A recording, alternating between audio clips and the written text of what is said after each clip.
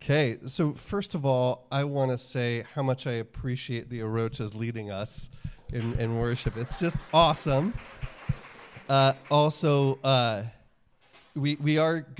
getting back to communion every week, and we had those little non-delicious communion packets. So if you want to surreptitiously go over and get yourself one if you don't have one, please feel free to do so. Let me get my timer on so I don't get all long-winded. All right. If you have a Bible with you, please open it to 1 Corinthians chapter 3, verses 18 through 23. If you don't have a Bible with you, we will have it on the screen. But if you like to write things down, and also, scientists have studied, we have page memory, very interesting. So it's easier to remember things in a page as opposed to, anyway, I won't get into that. I have kind of a confession to make. This text for me is kind of like going to a restaurant that I've never been to before. Like Sharon and I a few weeks ago, we went to a friend of ours opened a Burmese cuisine place in Aurora. Had no idea it was there, and we went to it, and it turned out it was a whole food court of awesome international cuisine at this place called Mango House. I had no idea it was there. And I'm just like walking past, there's like Somali food, and there's Syrian food and Nepalese food and all these things that smell delicious and look amazing, and I can't pronounce a single thing on any of the menus. I had no idea it was there, and for me to really know my way around any of that stuff, I need to go there like 50 times, okay, including the Burmese place that we ended up eating, which you should go there. It's called Urban Burma. But this text is just like that. Usually when I'm preaching, the text is touching on some truth of the Christian faith that I've been familiar with for a long time, spent many years reflecting on, reading books on. This is new.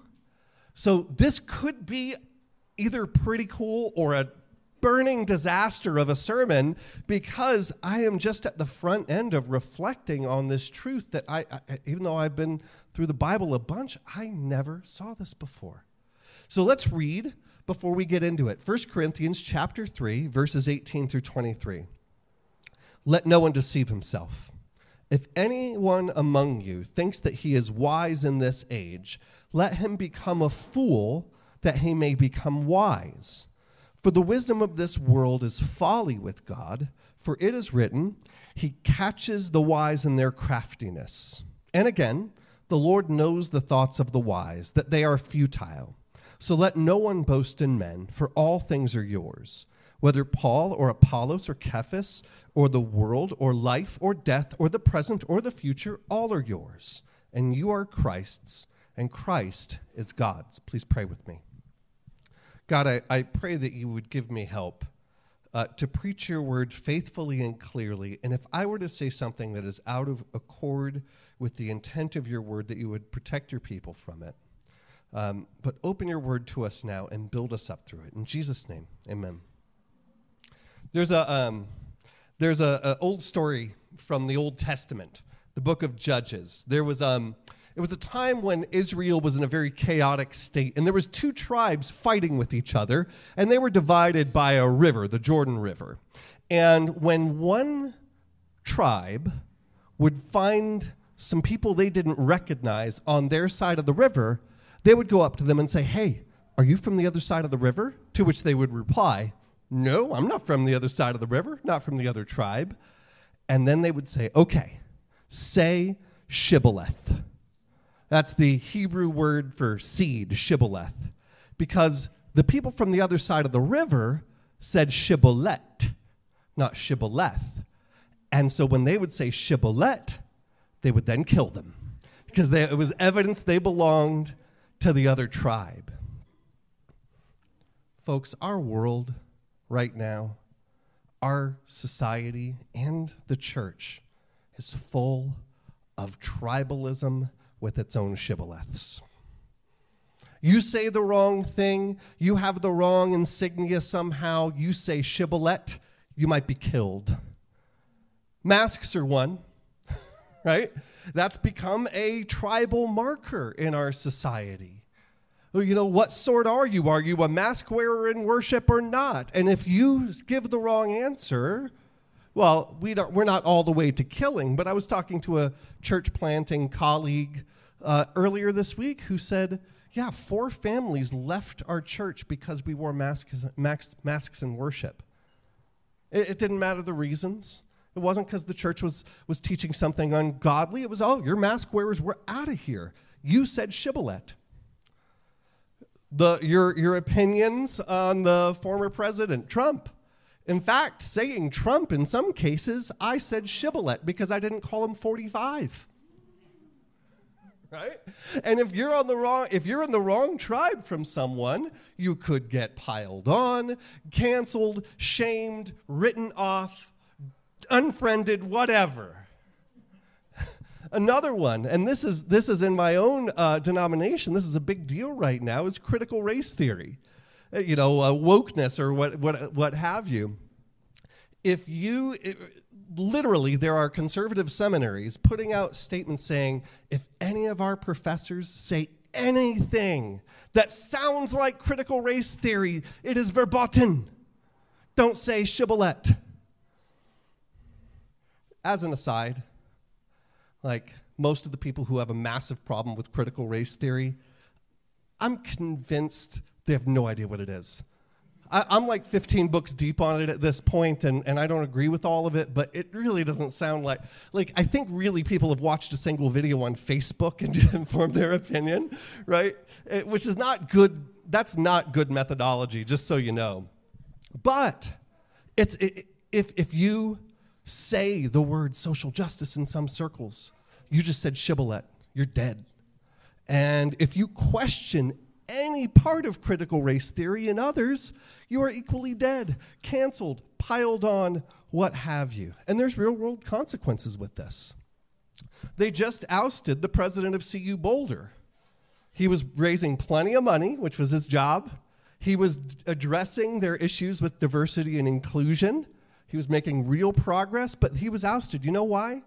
The students took massive student demonstrations. It's because 15 years ago, he took a position that wasn't sufficiently pro-choice. It was pro-choice, but not pro-choice enough. He had to go. He said shibboleth.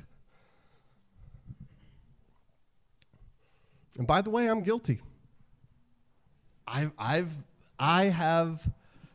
not even on social media, but when someone in my own tribe, theologically or something like that, gets outed as a scoundrel or unethical or something like that, I take it hard.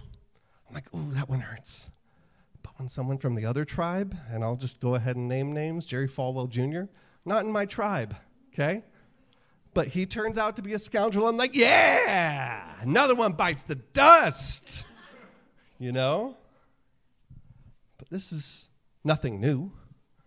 This was happening in Israel in a much more severe way. It's happened throughout the history of the church, and it was happening in ancient Corinth. For those of you who have been with us in this series in 1 Corinthians, the church at ancient Corinth was highly tribal. They had names for their tribes. I am of Paul, I am of Apollos, I am of Cephas. And they were going at it tooth and nail. And Paul's main objective in his letter to the first letter to the Corinthians is to get past the tribes to unity in Christ. So this section, chapter 3, verses 18 through 23, is the culmination of his first big picture argument. Okay?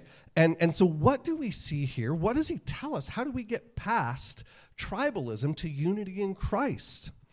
Well, first of all, he says, let go of what the tribe gives you. He says we must let go of what the tribe gives us. Look at verse 18. Let no one deceive himself. That's an imperative. Don't deceive yourself. If anyone among you thinks that he is what? Wise in this age, let him become a fool that he may become wise. So the first thing to let go of that the tribe gives you is approval. When he says, if anyone is wise in this age, that's not a description of their character. That's a label. That's a status term. You're among the wise. You're one of the folks that gets it. You're the right sort, not the wrong sort. You're in our tribe, right? So we must let go of the approval that the tribe gives us. And also, we need to let go of the wisdom that the tribe gives us. You see, a lot of the time, the wisdom that we get from whatever tribe of the world that we're in or inside of the church, it's wise only in that context. It's something that you do or say. It's lingo that you learn so that you can sound like one of them. And then they will say, you are wise. I don't want to minimize how good it feels to be identified with a tribe. I remember, my sad story. I was not one of the cool kids, right? At all. I was definitely an outsider, and I didn't really find my crew until after high school. And I got, the punk rock scene was just my jam. I was a musician. I would go with my friends. I had a jacket with patches on the back. I had the whole deal. I had the tribal markers. I fit in. And so every weekend, there'd be in Southern California, you'd have punk shows left and right. And I'd go to those, and that was my crew, right? I fit in. And guess what? One time, I think it was for Cadillac Tramps. Anyone know the Nick, Misfits and the Cadillac Tramps. We have more punk rock in common than I thought. And so it was at this punk show, the big punk show, right? And I was there with my friends, and I saw, I'm not kidding, I saw 3 kids that I knew in elementary school, one of whom literally said, you can't hang out with our group because you're a nerd. He literally said those words to me, and they clearly didn't fit in, right? It was him and these 2 girls, and they were kind of looking around nervously. You could tell they wanted to be part of this, but they were terrified, and they see me. And they half run over to me. They're like, it's Matt. And they come up to me. They're like, hey, Matt, good to see you at the show. Cool. And, I was a Christian at that point, so I pretended I didn't know them and walked the other direction. Yeah. But, I've grown now, so I'd probably do it again. I'm joking. But look, it felt good to be approved by the tribe. I fit somewhere. I had approval. I knew how to talk the lingo. I knew how to be in this tribe. And it felt even better that I got to exclude someone from it. Like we get something from it. There's something human about it. And so are we simply to let go of that? Is that the whole message here? Is you don't need approval, you don't need to fit anywhere? No. Paul says next, lay hold of what Christ gives you. Let go of what the tribe gives you. Lay hold of what Christ gives you. First of all, he gives us God's approval. It says, let no one deceive himself. If anyone among you thinks he is wise in this age, let him become a fool that he may be wise. For the wisdom of this world is folly with God. That with means alongside. When you compare the wisdom of the tribe, when you compare the whatever wisdom you got going on with God's wisdom, it is folly. He catches the wise in their craftiness. And again, the Lord knows the thoughts of the wise, that they are futile. So what is greater than a tribe saying you're wise? It's God saying you're wise. It's getting God's approval. It's going God's way. Why settle for the approval of a micro subgroup that you're performing for on social media and breaking some speech ethics, principles while you're at it, or to lay that aside, to give it up and lay hold of God's approval in Christ. And also, this is the part where I'm a little pokered. Lay hold of what Christ gives you, God's approval, but also everything. Everything. Look at verses 21 through 22. So let no one boast in men. That word boast, it means like get your glory. Let no one get their glory from men. Why? For all things are yours. Well, surely Paul has a bounded definition of what he means by all things. He means some things, right? Well, look at what he says. He lists whether Paul or Apollos or Cephas.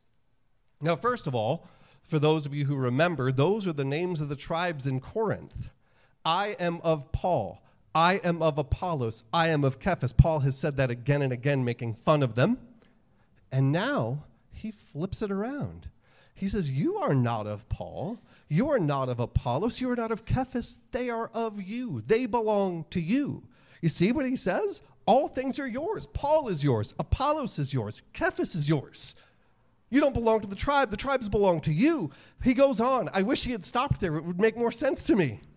He says, or the world, or life, or death, or the present, or the future. Is that a comprehensive enough list for everybody?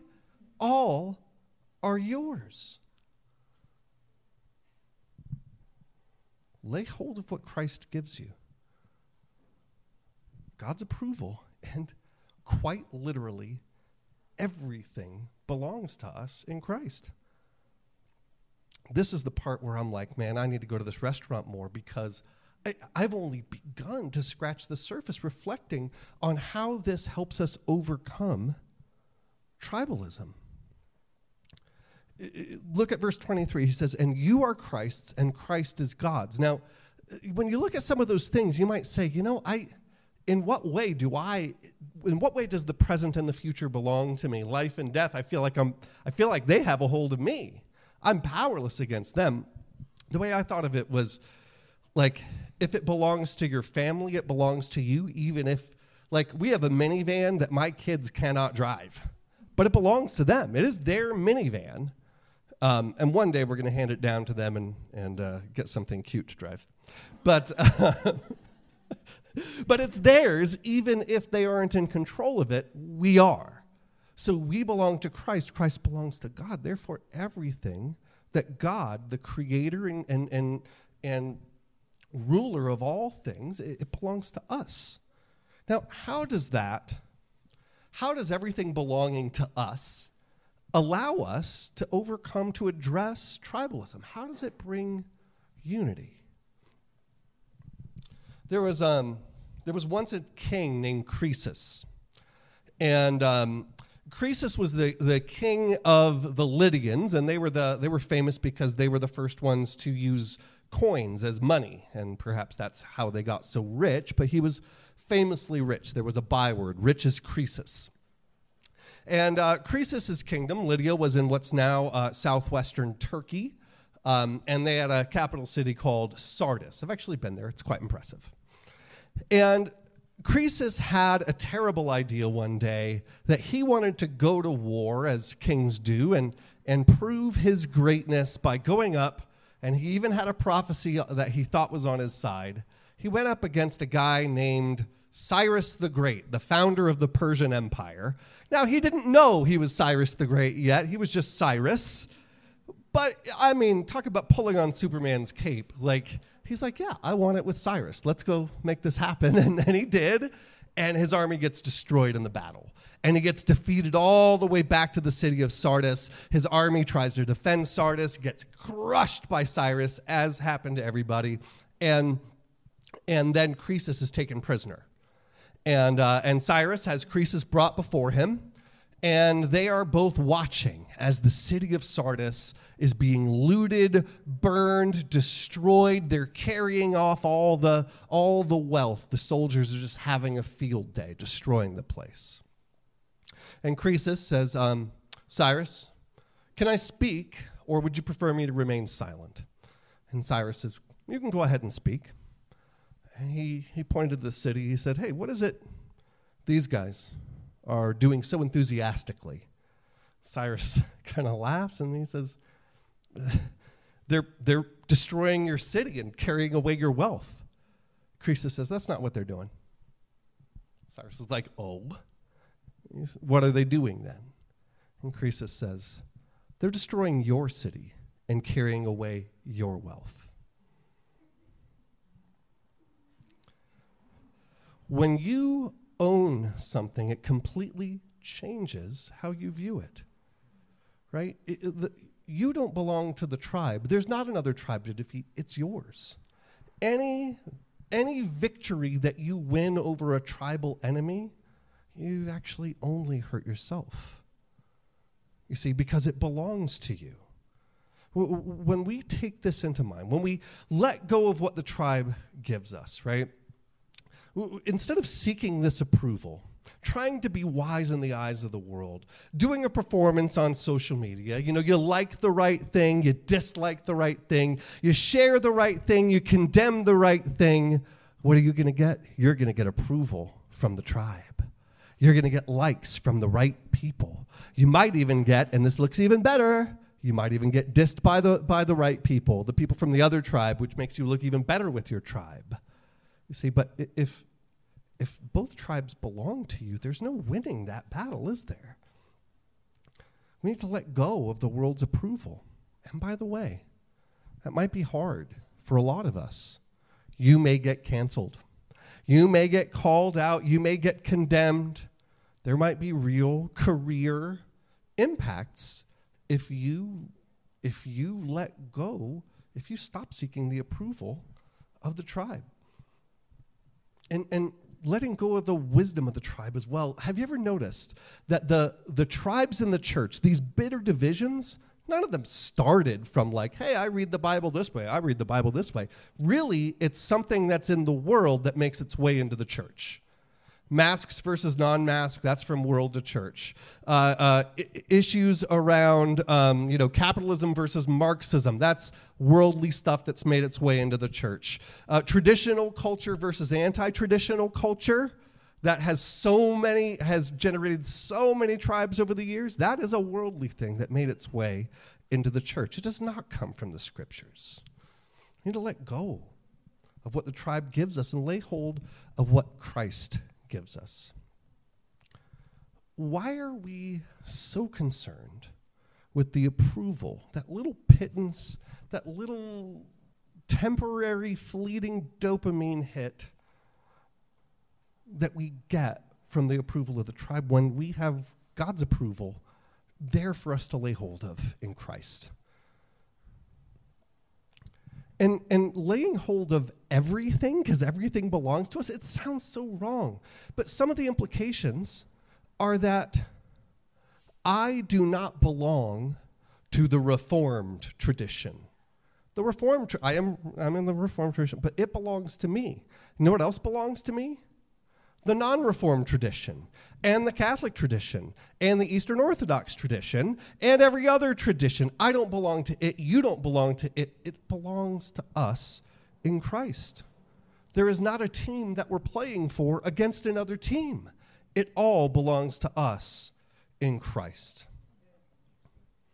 Well, I'm glad someone thinks so, because let me tell you, this idea that everything belongs to us in Christ, my heart's not all the way around that yet.